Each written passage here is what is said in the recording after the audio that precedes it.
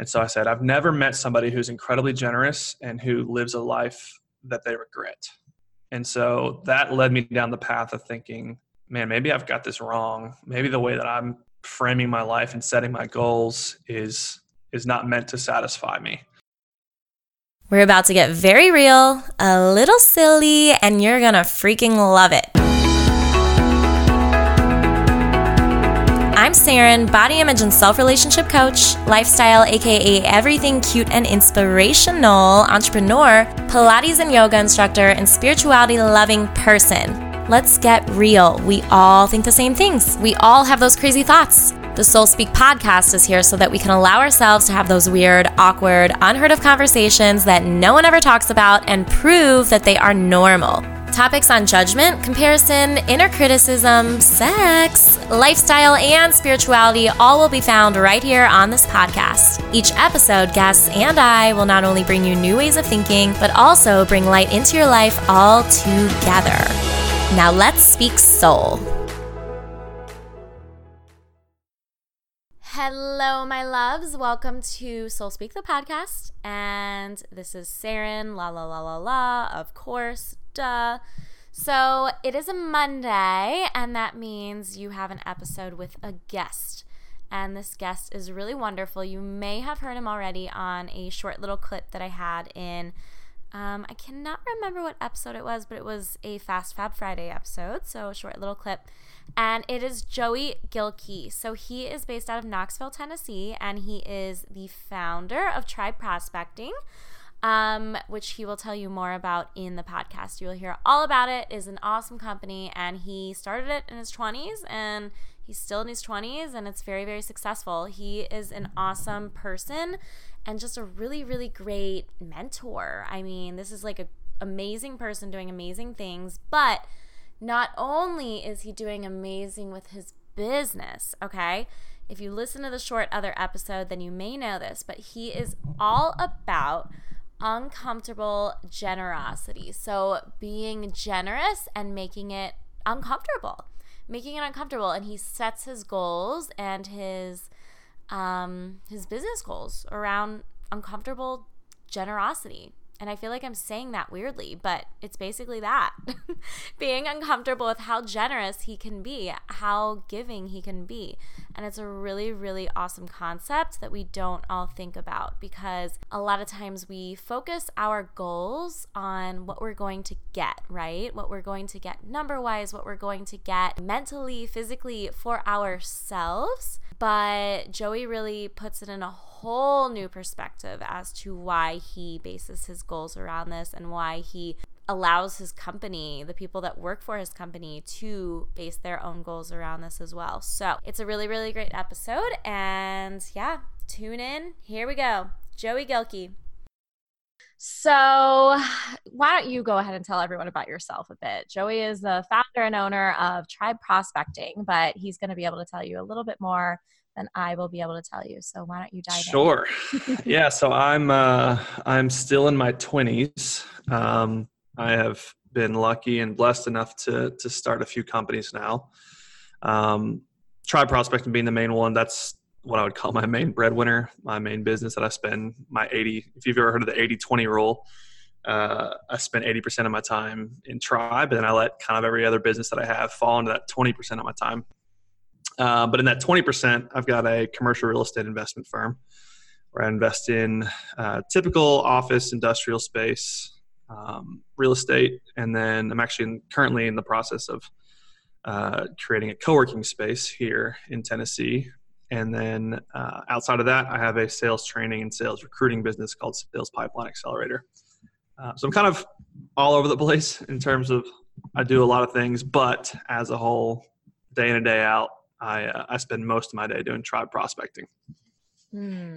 Yeah, you do a lot. So 2 things. First of all, that question made me realize that sometimes I ask people like who they are, and then they just say what they do. And I'm like, okay, actually, you know what? I want to know who you are. So who are you? Perfect. I love that. Okay, cool. So yeah, I'm in my late 20s, married to my beautiful wife, now of 6 years, Rachel.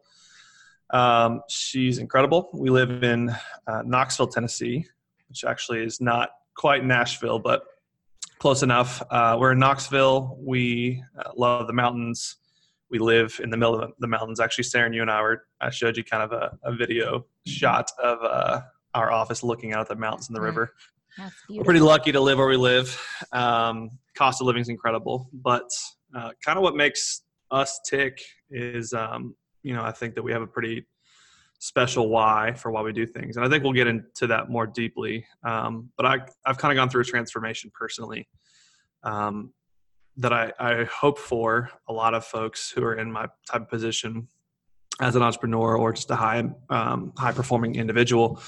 And that's really just transitioning from being very self-driven. So trying to create essentially a kingdom, if you will, for myself. Kingdom is probably a little bit of a loose term there, but essentially only goal setting for my benefit, to transitioning to being, how is it that I can goal set and achieve for other people?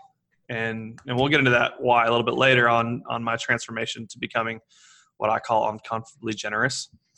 But that's kind of what makes us tick. I'm incredibly outdoorsy, athletic, played football in college at a high level. And then people don't typically know this about me, but I was a theater major. Oh, really? I was. Yeah. You were. Oh my gosh. Division I college football player with thespians. So that's awesome. I throw my pads off, jump in the shower, throw some different clothes on, and go on a stage. Was kind of my college experience, which is a little bit different. But I love it. I love the production side of things. I love being in front of people. I think it served me a ton in my career, just being in front of people and speaking and, I don't want to say putting on act, but essentially being able to present myself in a way that entertains the room. I think that has served me in a long way. I was also a double major, so psychology was the other one. Oh my God. That has been fun. That is great. I love that. So did you do a lot of theater in high school then? I didn't know. That was really funny. What? I didn't do theater until. How did this happen? It was so weird. So I went to college pretty much to play football, to be quite honest. I mean, I was on a full ride. I didn't have to go for academics. It's pretty funny. I'm pretty intelligent, but I don't like school. It bores me. I don't enjoy it. I can make B's without trying, kind of thing. And so I just didn't try. And so I was like, well, how can I get by and just kind of play football and figure things out with my life? And so you have to take a few electives your freshman year. I ended up deciding, well, last minute I'll do theater. How hard can that be? And I got in there and I just got sucked into the environment and the thought that I can create something with a storyboard, and I could tell a story and I could put on a production. So I never did theater. I'm not an artistic individual. Growing up, like I didn't know how to play the guitar. I do now, but at the time I wasn't a musical. It was my whole life was sports.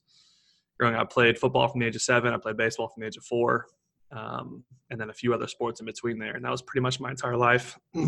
But as I narrowed my focus to only being able to play football in college, it kind of opened me up to a few other things. And that's what led me to the stage, which is that sounds like the title of your book. That's right. What led me to the stage. That's a great book. It is. Yeah. I really, really like that. That's awesome. So I think it's great that you did that without caring what anyone thought, being someone that was so athletic and so manly. I'm going to play football. You just kind of did that, right? Like, that's cool. You are who you are. And I think owning that, we're all weird in a sense. There's no one who's exactly the same. And so, do what you're passionate about. And that's what's been incredible about my entrepreneur. That's why I think I've seen success at a young age and built businesses that I would deem successful, is because I think that I've just not cared what people thought. People told me I was too young to start my own business. I didn't have enough experience. And my goal has been, well, I'm gonna do me. If doing me leads me to a failed business, it's going to lead me to a failed business, and I'm okay with that. But thankfully, it hasn't led me to a failed business or multiple businesses, and I think that has served me and the people around me pretty well, because I've been able to create my own path. I didn't do the corporate. I didn't do the work 9 to 5, build up a 401k. And, I kind of did things differently. And because of that, I think I've had a lot of really unique opportunities that a lot of people won't experience because they're too afraid to be themselves. Yeah. Yeah. So let's dive into that. So how did you get started with all of your businesses? Where did that kind of blossom from? And how did you get started with that? Like, did you have a cushion of money that was, allowing you to be okay with just doing this? Or how did this all start for you? Yeah. The last question is no, I didn't. I bootstrapped it from zero, essentially. So really funny. I actually left college and went into full-time college Christian ministry for a year, which was an interesting experience. I left that and I did take a corporate job for 5 months, and it was a corporate IT recruiting. I hated it. But I gained a lot of valuable skills even in the short time because and the good thing about corporate is they have their training down. And so I went into a full-blown training session that was 3 months long that trained me on sales and business development and those types of things. I ended up hating the environment, which was essentially a cubicle farm, get there at 7:30, leave at 7:30, and get paid very little. And so I left that, ended up taking another business development, more of a director of business development role for a small business. And that's when I kind of fell in love with small business and entrepreneurship. It was not a sexy industry. It was commercial risk management, if you will, which is kind of a sexier term for commercial insurance for businesses. And I wasn't thrilled with the industry, but that was where I essentially got to be more me. I started in a position where nobody was looking over my shoulder. I could work remotely. I had to get scrappy. And so I learned a lot of valuable skills in my year and a half there. But some point in that timeline, I fell in love with digital marketing. So I was in a sales career. I was in business development. I fell in love with what at the time was kind of coined by HubSpot as inbound marketing. So content marketing, driving leads inbound. And so I kind of went on this path of, on the side, as a quote unquote side hustle, educating myself in all things digital marketing. And so my goal was to take these certifications, get educated, and then try to get into the digital marketing world. Well, that happened. I ended up getting offered a job to be VP of sales for a HubSpot agency, which is a digital marketing agency that specializes in the HubSpot marketing platform as well as content marketing. And grew that really quickly. Got to build a cool team. Be around a bunch of awesome marketers. The agency owner himself was actually just an awesome dude. I learned a lot from him in my time there, but I realized that I was building someone else's dream. And so my goal then was I'm going to take what I know, which is mostly sales, with a little bit of digital marketing, and I'm going to go try to start my own thing. So I set out to start my own thing, made a couple of pivots as I did that. And that's kind of what created what is Tribe Prospecting today. And how long ago was that? That was 2 years ago. So we made a pivot. The cool thing about Tribe was it really happened by accident. So I actually set out to start my own marketing agency. What we would kind of coin ourselves as a growth agency. So we focused a lot on kind of growth hacking certain social platforms to help businesses grow and generate leads, but also generate PR. And so there's a movement kind of called growth hacking, which how do we game the system? How do we work the algorithms in your favor in unconventional ways? And then also how do you layer on content marketing and some other things on top of that? And so I got into that, and what I realized was sales has always been natural to me. It's what I'm gifted at. Leading someone through the sales cycle and convincing them of our value prop and how we're going to help solve their pain points is where I really excel. And so generating leads and opportunities in sales was not an issue for me. However, on my journey, I got into a mastermind with other digital agency owners. About 70 other agency owners are in this group with me. And I started realizing the one thing that I'm really good at, sales, generation of leads for our business, a lot of these agency owners struggle with. And I think the biggest reason for that is because a lot of agency owners don't have the path that I did, which was sales to marketing to agency owner. A lot of them essentially go marketing, so they could do something cool in marketing, whether it's write content or build websites or build apps or do advertising, and they work for somebody else. And then someone along the road came and said, hey, would you mind doing something for me on the side as a freelancer? They did that, realized they could make more money, have more freedom and flexibility doing it themselves. They started their own quote unquote freelancing marketing business. That then transitioned to them with word of mouth, growing it, hiring somebody. And next thing you know, an agency's birthed. And so then they have to kind of learn how to sell. They're no longer handed projects. And so a lot of these agency owners are creatives trying to sell, as opposed to me, which was a salesperson trying to be a creative. And so I noticed that. And so I said, hey, I'm going to help some of my struggling peers in this mastermind, see if I can help them sell. And I did that as a beta test. I made zero money doing it. I was just kind of testing it. And it was wildly successful. These guys, changed some of their businesses. And so I said, well, I think I have something that's fairly unique. Let me start a business that essentially does outsource sales for agencies. And that's how Tribe Prospecting was birthed. It was more kind of by accident than it was with, full-blown intention. I love that. That's great. It's Yeah, better than you would have, thought of on your own. I think that's great. And that's a great thing to note for any entrepreneurs or people looking to get into their own business listening, is that it's not always going to be like exactly the way your plan is. And being open to those other things is so, so important when you are an entrepreneur, because things are going to pivot for the best, even when they seem like they are not pivoting for the best. Yeah. And I think that's what was a really great education for me. And it's really served me in the other businesses that I've created. Is I think that I've found that the equation for success is essentially finding the biggest pain point for the most amount of people and finding a solution creatively to solve that, and positioning yourselves as an expert to do that. And so that's what Tribe did. We niched down really hard. We said, hey, we only work with marketing agencies. Now we've grown to the point where we're expanding past that. But when we first started out, it was, hey, we do done for you prospecting for marketing agencies only. And, our tagline was, we help agency owners experience the freedom of a consistently full pipeline. And that was our tagline. That's what we ran with. And it's only now starting to pivot because we've grown to the point where we need to start looking at other industries, and our service serves other industries.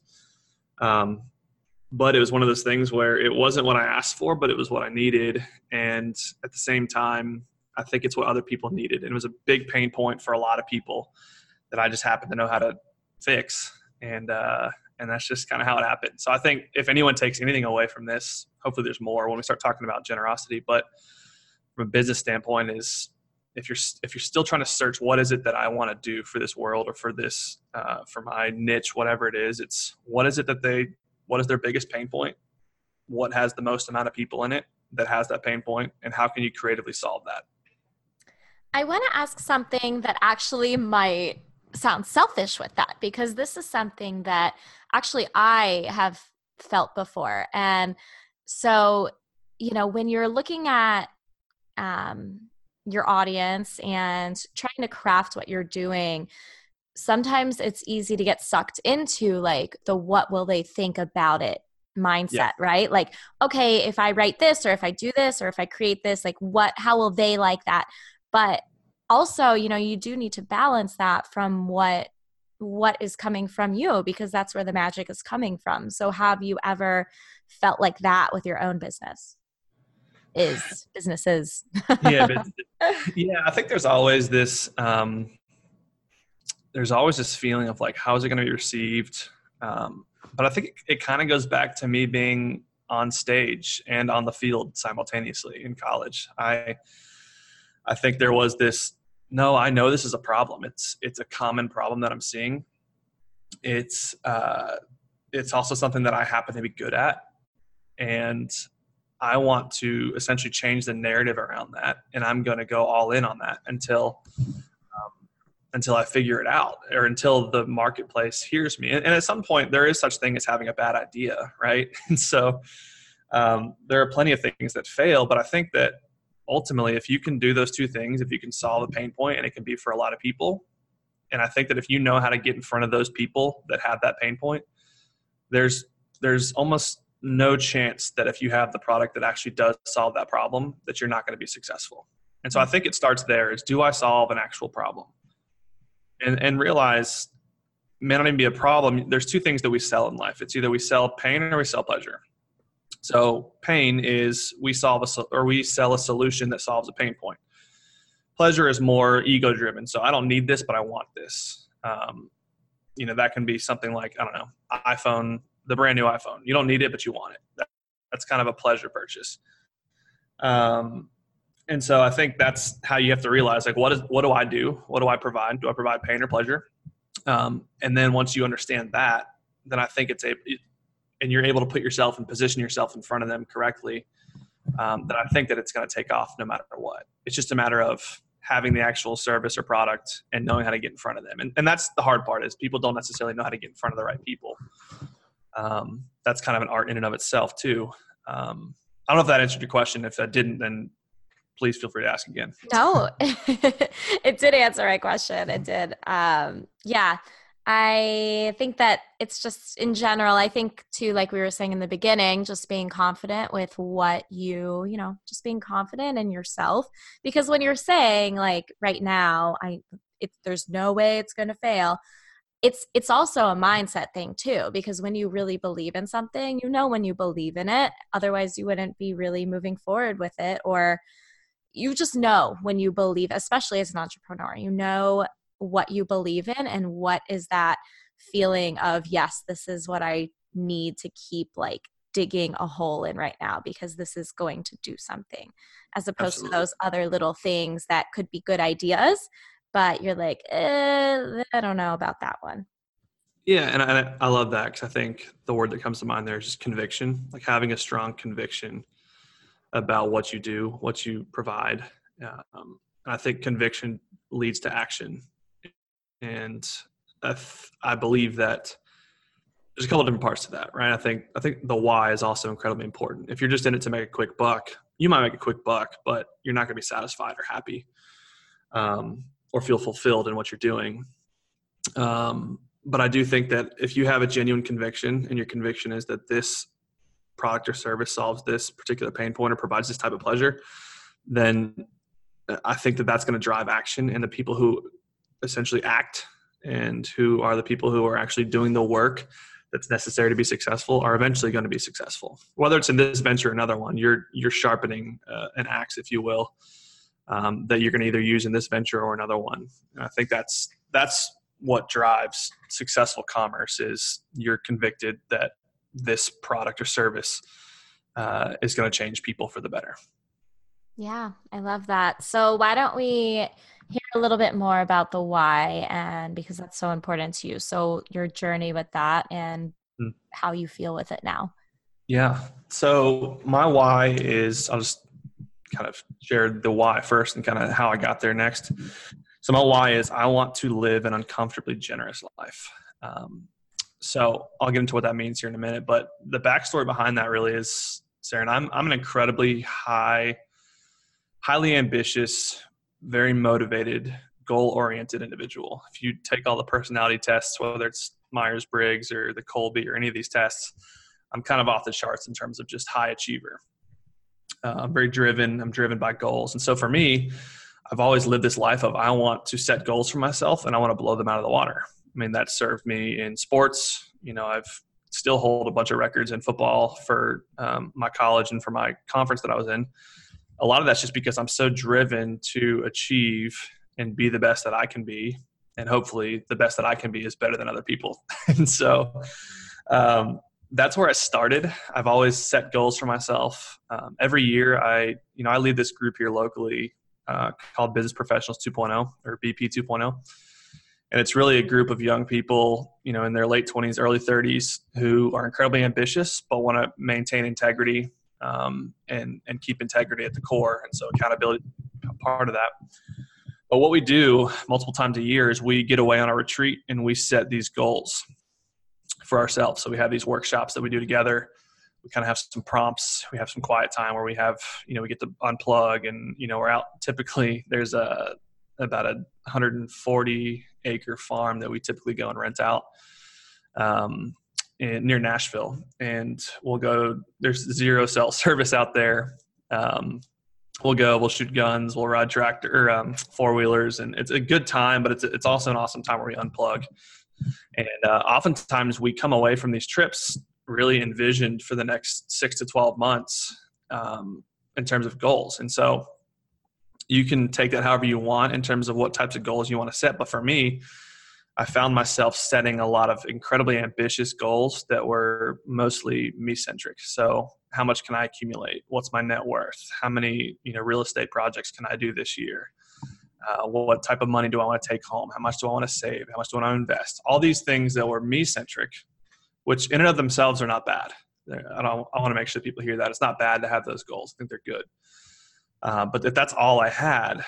And so I ended up going on a trip with my wife. We went to San Diego, which is actually where her and I met. And so we took a 2-week trip there shortly after this last go around on this retreat that we did.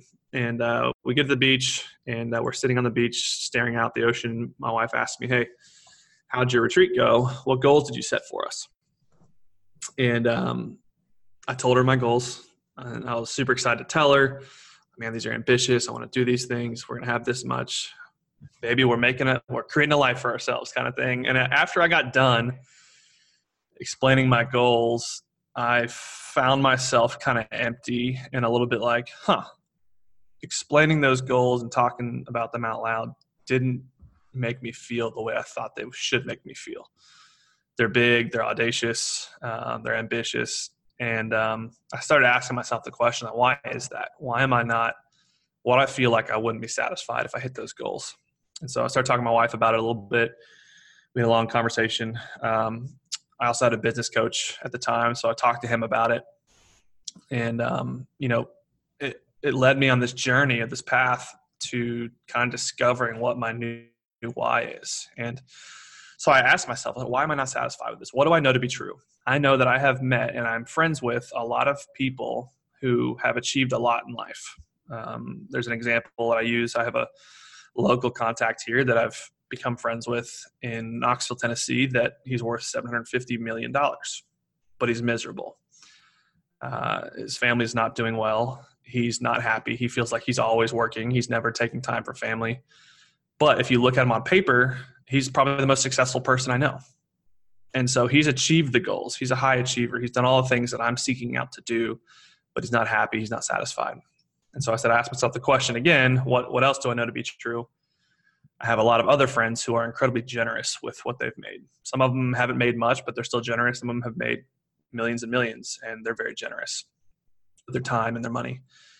And so I said, I've never met somebody who's incredibly generous and who lives a life that they regret. And so that led me down the path of thinking, man, maybe I've got this wrong. Maybe the way that I'm framing my life and setting my goals is not meant to satisfy me. And so it's led me down this path of saying, how can I set goals? How can I have ambition around other people? How can I give more of my time? How can I give more of my finances? How can my business be a force for impact in this world outside of just monetary gain? And so that's what led me to the phrase uncomfortably generous. I want to be continually pushing my boundaries on how generous I can be. So I've always had an aspect of generosity. My wife and I, we've always given an okay amount. And I 10x that this year in terms of my goal for that is, hey, I've given this much. I want to do 10 times that this year. And then hopefully next year I say, I want to do 10 times that. And my goal is to continue to push the boundary because I know that I can actually see the impact that goal is having on other people. So sorry, that was a lot, but that was the journey. Oh, that was great. That was awesome. So that's so great because I feel like a lot of people don't realize that until they have it in front of them, that misery. So that's so great and so lucky, like you called it, that you were able to kind of, actually, I wouldn't, it's a little bit of luck, but also it's you, it's who you are. You were able to have your eyes very open to, hey, like, this is what's happening, and use your intuition really to see how you feel about these things, and then shift it when that feeling was not right. And that's another big takeaway, is basically like we were just talking about, but knowing what feelings feel good, because those feelings are always going to lead you to what is better and keep you going with the momentum in your business. That's exactly right. Yeah. And I think why this was different, because I've always set goals and I've never had that feeling before like I did this go around. I think that I didn't have anything. And so setting these monetary accumulation goals, if you will, self-centered goals, weren't as, I didn't have a whole lot to base my, how is that going to make me feel? But since my businesses have somewhat taken off, I've tasted success. I've got more money than I ever thought I'd have in my 20s, and it's not made me feel the way that I initially, probably in my early 20s, would have thought that it made me feel. And so I think being informed and educated now by experiencing and tasting some of that I've sought out to do for myself, I think that helped me. And I think it does take some people time to get there. I don't think that I could have had this epiphany, if you will, in my mid to early 20s, because I hadn't really tasted some of that success that I was craving. And now that I've tasted it, I realize that stuff's really not going to be there at the end, and I can't take it with me. It's not going to leave a legacy. And so those are the things I think of now, and I'm grateful that I had that ability. But I hope maybe if someone listens to this and maybe they haven't achieved massive financial success yet and felt the emptiness that comes with just pursuing money and success, I hope that would encourage you to start exploring. Those aren't bad things, and I still want you to accomplish those things. But maybe there's something more to it that's going to help keep you motivated. Maybe you don't have to run into the point where you achieve all those things and you're kind of still sitting there with your hands open, wondering why you're not satisfied. Yeah. Yeah. And sometimes it's just, you need to do it, right? Like it needs to happen in that order, so that, because people can hear you saying this, right? But until they truly feel it in their core, then they're not actually going to embrace it and do it. So some of you might be able to take this and run with it, and then some of you might not be able to, and actually need that to go through, just like you did, Joey, so that you can experience it. And like, everything is an experience, and you're going to do it when you're ready, when you are ready. Yep, exactly. Yeah. I love it. So what are some ways that you have seen yourself be generous in this new level of generosity? Yeah, it's great. Some examples of that.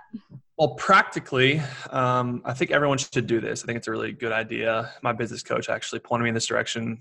There are things out there that are called generosity funds, which, if you're a business owner, if you just give in general, it's really helpful, because one thing I hate doing at the end of the year is trying to collect all of my giving statements. And for tax purposes, it's just a nightmare to get all those over to my accountant.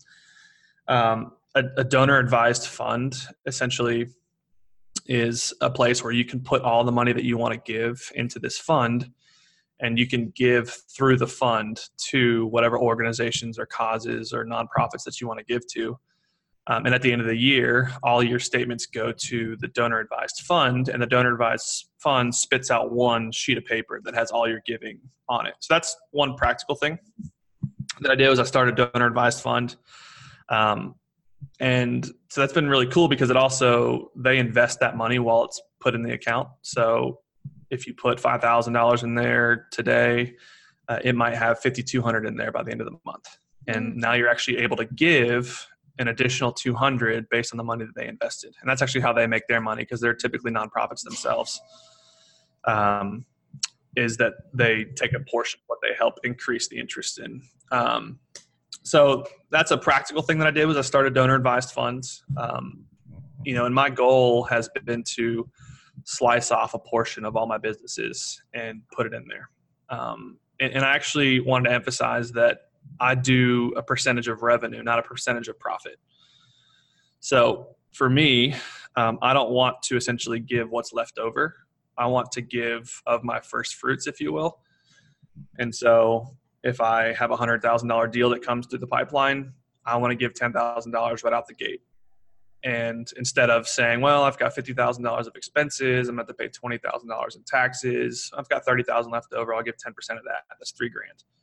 I want to give a percentage of my revenue because that incentivizes me to continue to, one, grow my revenue. So what's funny about this, Aaron, is this is really cool.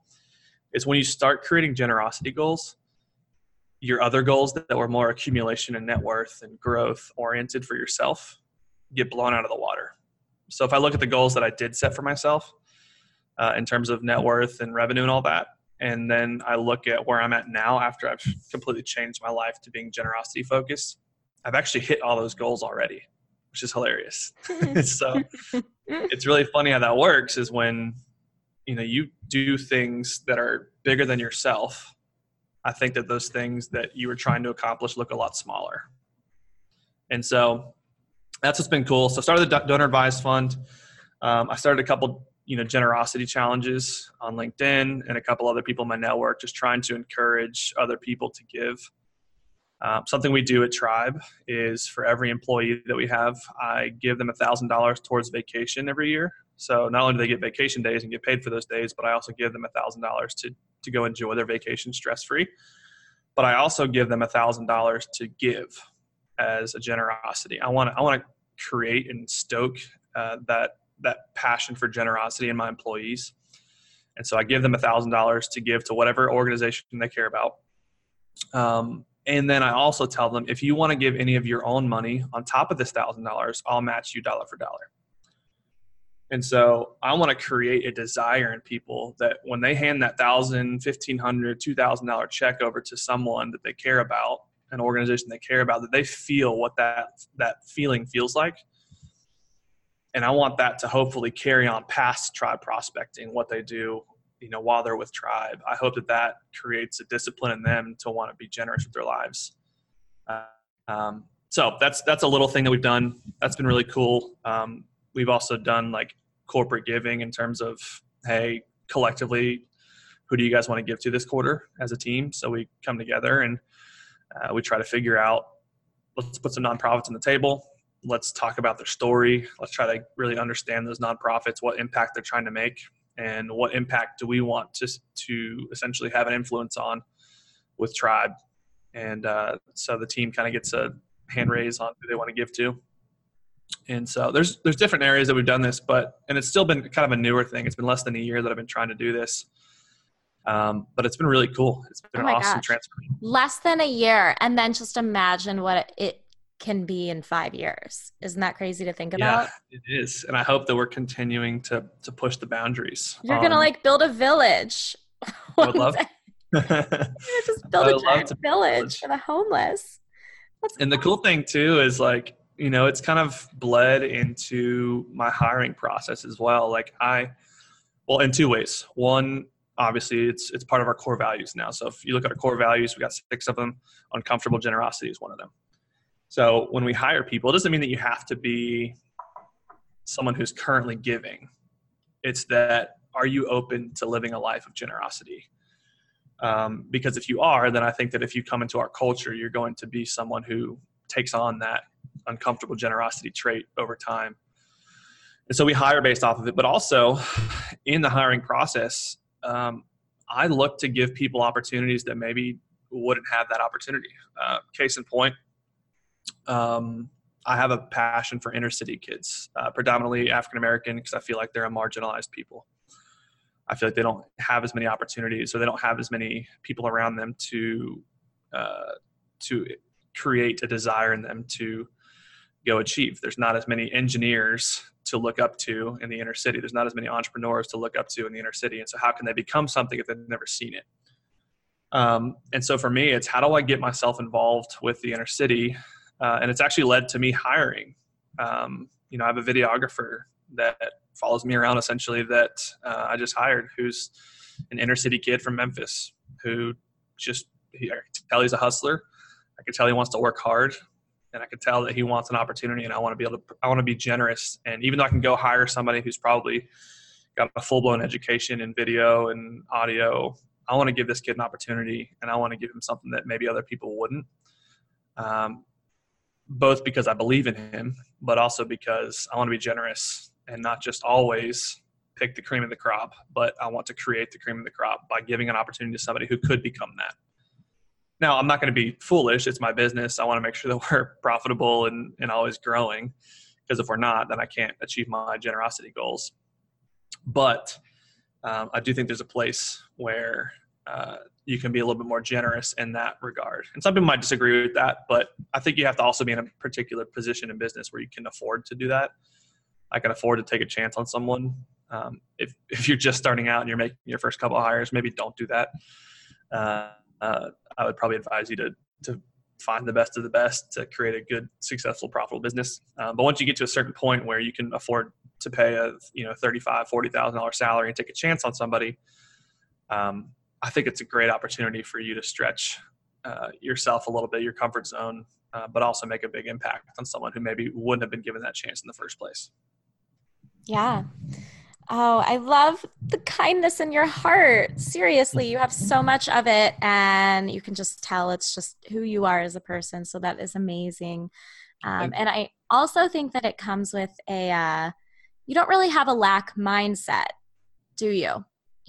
Have you really found yourself in that, like a lack of, like, there's not going to be enough money, or there's not going to be enough? And so what advice would you have for those people that feel like they are in that place but want to get to a place of generosity? Yeah, this is actually one of the things that I love to, if I could preach on something, it would be, you don't have to have resources to be resourceful. I think a lot of folks get stuck in this, well, I don't have this, or I'm not this. And I think you'll find in life that anything is possible if you're willing to be resourceful. And so I think for me, I started my business with zero. I actually started with in the negative technically, because I was using credit cards to start my business. And now we're in the seven figures, less than 2 years later, but it's because I was willing to be scrappy and resourceful at the beginning. So that can look practically like, hey, I can't hire someone, but I can barter services with someone. I can't afford the bills this month, but I can take out a line of credit.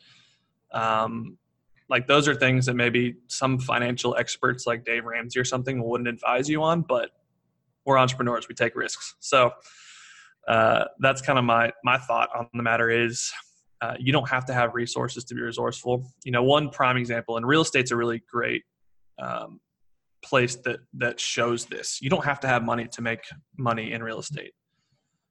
You just need to be able to know the right people, or be willing to meet the right people. You need to be willing to bring people in on deals and joint venture. A phrase that I love is, I'd rather have a slice of a watermelon than a full grape. And so what I mean by that is, I'd rather be a part of something bigger and bring a lot of people into it and only have a slice of something big than try to essentially find a way to just keep my grape 100% mine. And so let's just say a building, for instance. I want to go buy $1 million building. I don't have $1 million, but I have hustle. I have the ability to help manage some of the project management or whatever on the deal, but I don't have the money. So what if I go and find someone with the money who doesn't have the time that I do, and I say, hey, I'll trade some of my time for equity in this building. You'll trade your money for equity in this building. And then maybe there's a couple other people that do different things, but that's a way that you can create wealth for yourself without having any money to start. And that's in real estate, but that's how business works in general. Try to find a way to joint venture with people who maybe possess a skill set or a resource that you don't have, and find a way to take less of the pie originally, but you're still getting way more out of your slice than if you're just to try to do it on your own or not do it at all. Yeah, that's interesting. I like that. So I am curious. So one of the last things I want to ask too is, what are the top 3 things that you feel like you have learned about yourself up to this point? That maybe it could just be recent things, but what are the really big top 3 things that you've seen shifts in with yourself for the better and that you have learned for yourself? Yeah, that's good. I think this is off the top of the dome, so we'll see. But I do know a few for sure. So one is it never pays off to cut corners, ever. I think that's one shift that I've seen in my life. Not that I cheat or did anything wrong, as much as I could have done something better or more up to a certain standard than I did. But what I've learned nowadays is it never pays off to cut corners in anything. And so, and even if it's in taxes, right? Like it's really easy to fudge your taxes and find loopholes and those types of things. I've learned that it never pays off in the long run. And so I think that that's one thing I've grown in for the better, is just as a human being, you are who you are when no one's looking. And that's kind of a cheesy phrase, but I think it's true. You and your makeup are who you are when no one's essentially keeping you accountable. And so as a business owner, as an entrepreneur who no one's really looking over my shoulder, I am who I am when I have my office doors closed and I'm doing business, right? So honesty, integrity, those things are always going to prevail over cutting corners and finding loopholes. So that's one area that I think has been really powerful growth for me. Obviously, the generosity thing is probably the second one. I think something I've learned about myself is I am capable of far more than I thought, and I thought a lot of myself. Right? I wouldn't call myself arrogant. I call myself very confident. I'm confident in what I can do. I'm confident in my ability to accomplish. But I have kind of scared myself in the sense of like, man, you have a lot of power in your words and your abilities, Joey. So use that for good, because that can be used for bad. And I think we're all capable of doing that to some degree. Even if we don't believe we are or not, I think we're all just human, and we're capable of utilizing our abilities and skill sets for good or bad. And so learning that, Joey, you can accomplish a lot of things, I think you should always side on the side of being on the right side, the good side. And so I've definitely learned that about myself. That's been an awesome realization, if nothing else, for me. And the last is you kind of create your own destiny, if you will. I don't want to get too woo-woo Tony Robbins necessarily, but I do think that there is an aspect that if you believe you can do something, you can do it. And I do believe that those who believe somewhat have an attraction to themselves. The law of attraction, however you want to define that, I think has some validity to it, where when you speak something into existence and you believe that you can do this or that, you are going to naturally create the actions and the opportunities, and things are going to kind of flow to you that maybe wouldn't have flown to you if you didn't speak that into existence, or believe that about yourself, or believe that about your company, or even believe that about other people around you. Like it's crazy when you start having employees and you start believing what they can achieve, and you express that to them. It's wild to see them actually come into that and become that. Wow. And so I think speaking things into existence. Now I know we're not necessarily on a religious podcast, if you will, but I'm a Christian. I believe that God gives all good things. And so there is an aspect where there is a law of attraction, but I do think that a lot of it's blessing that I've been given by the Lord. And I can't necessarily manipulate that. So it's a weird balance of speaking things into existence, but also living a life extremely grateful. Yeah, I was actually going to ask about that too. Like between religion and like value in that kind of arena, and then also this mindset and business and attraction value. How do you find that balance? So what does that look like in your brain right now? Yeah, I think for me, it's a really hard conversation. It's one that I wrestle with, but I do think that there is an aspect of positivity. Positivity breeds positivity and positive things for the most part. I do think also at the same time, the Lord is always shaping and growing us. And sometimes the Lord wants to shape and grow us in ways that does not look like prosperity. And so I think it's a holding things very loosely, and realizing that everything that's given to me is not mine in the first place. And I think that's also what has enabled my generosity, is that I realize that every dollar in my bank account, every investment that I own, every business that I've been entrusted is not mine in the first place. Yes, I worked hard for it. Yes, I've gone and created opportunities, if you will. But I think even the opportunities that I've been given and the skill sets that I've been given and the person that I am was given to me by the Lord. And so I think gratefulness has really enabled me to hold things very loosely and realize they're not mine in the first place. So be a good steward of them. You know, if my dad were to give me money or a car or whatever, and he was just to give it to me, I would probably want to take really good care of that and be a good steward of that. And so similarly, I would consider God my heavenly Father. And so he's given me a lot with business and relationships and opportunities. How can I be an amazing steward of those things? And again, not to get on the religious high horse here, but in Genesis, everyone at least has probably heard of, or most people have heard of, Adam and Eve, the story in the garden. And what's really cool is God gave Adam and Eve 2 commandments at the beginning. And he told Adam, he said, Adam, I want you and Eve to multiply, which is a good God-honoring thing. We won't get into that part of things. But the other is, I want you to till the garden. I want you to essentially take what I've given you, a plot of land, and I want you to till it and make it more beautiful than when I gave it to you. And so that's my belief, is that my life, my business, my finances, my relationships is my garden that God has given me. I've just been called to till it and give it back to him more beautiful than when he gave it. That is wonderful. I love it. Oh, so great. So many good things in here. Thank you for sharing that too, by the way. There's a lot of things that you are building your life on, and just your values that are so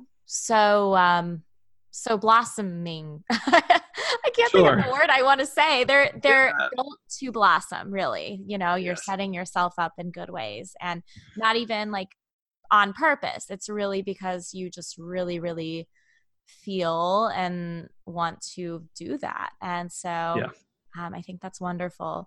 And so thank you for sharing all of that. Is there anything else that you feel like you want to share with everyone listening? Yeah, I mean, I think at the end of the day, I think that finding what makes you tick is important. I'll tell you now, it's not going to be money or success. And so money and success can play into those things. But at the end of the day, if those things are at the core, they're not going to satisfy. And so really searching whatever that might be for you, trying to figure that out. So if you're in a position now where you feel like all you're trying to pursue is financial freedom and success, realize those aren't bad things at all. I want you to have those things. I think you should pursue them. But at the end of the day, what happens when you achieve those? What do you have left after that? And what's going to essentially be your legacy?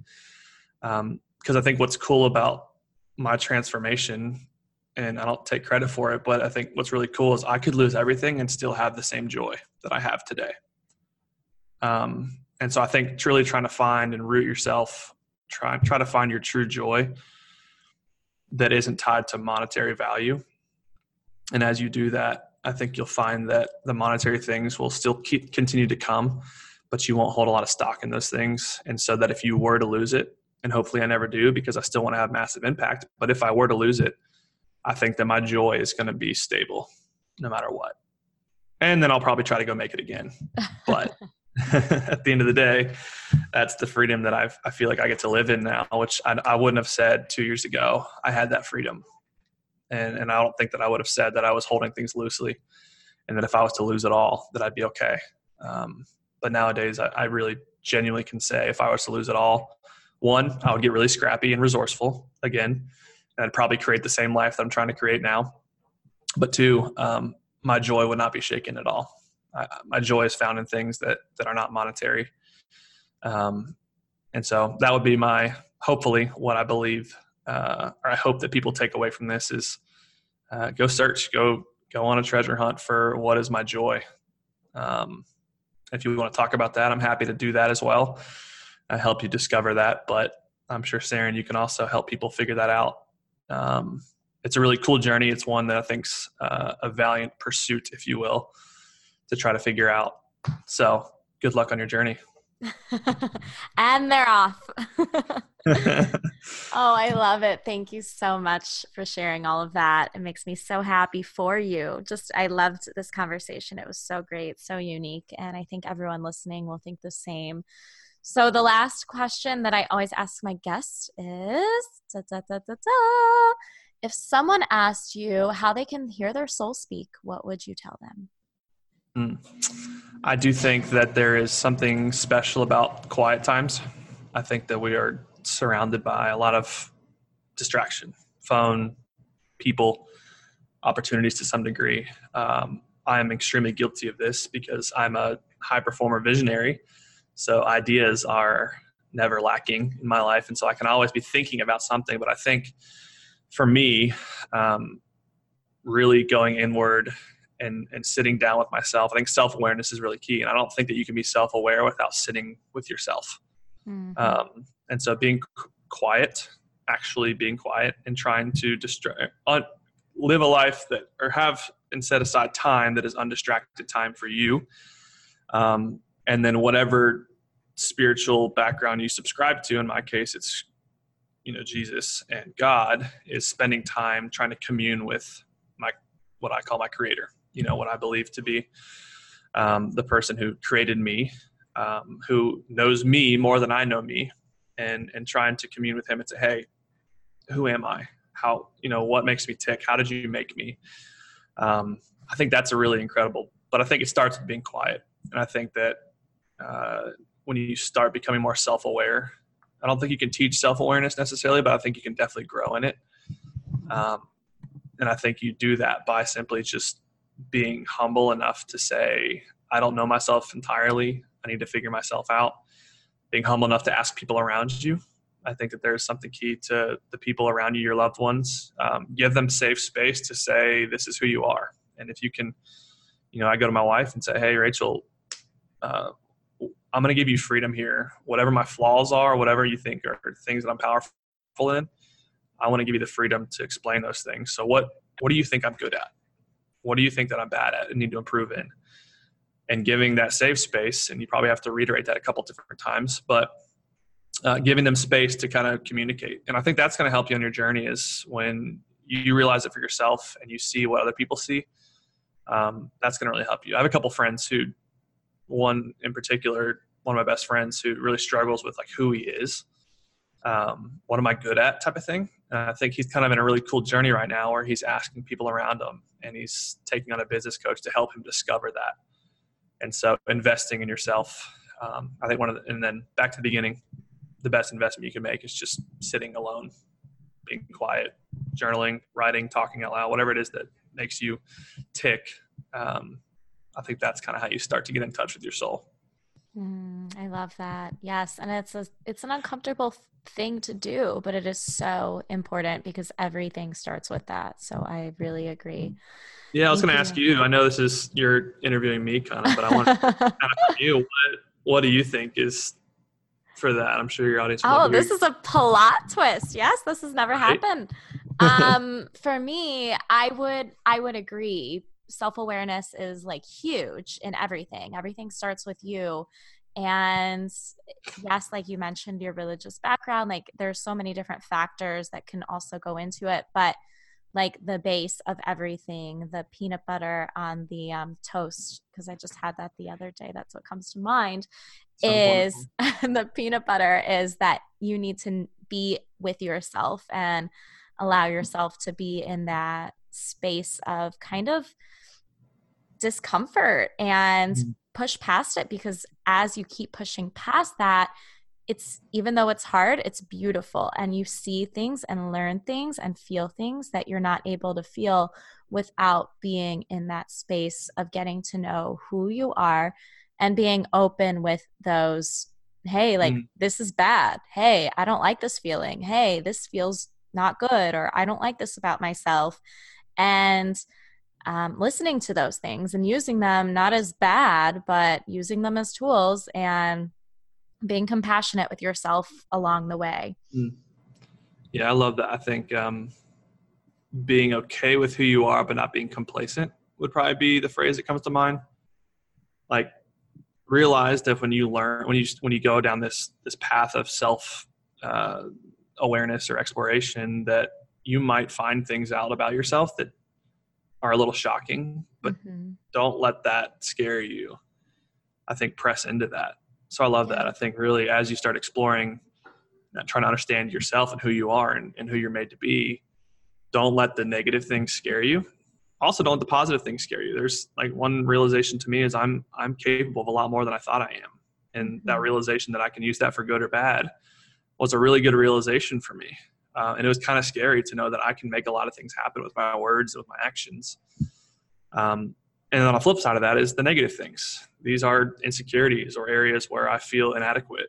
Be okay with those things and don't be shocked when you see things that you uncover that maybe you didn't know about yourself. There's a lot of power in figuring that out. So that's really cool. Yeah. Awesome. Well, thank you so much. Where can everyone find you and get in touch with you if they want to?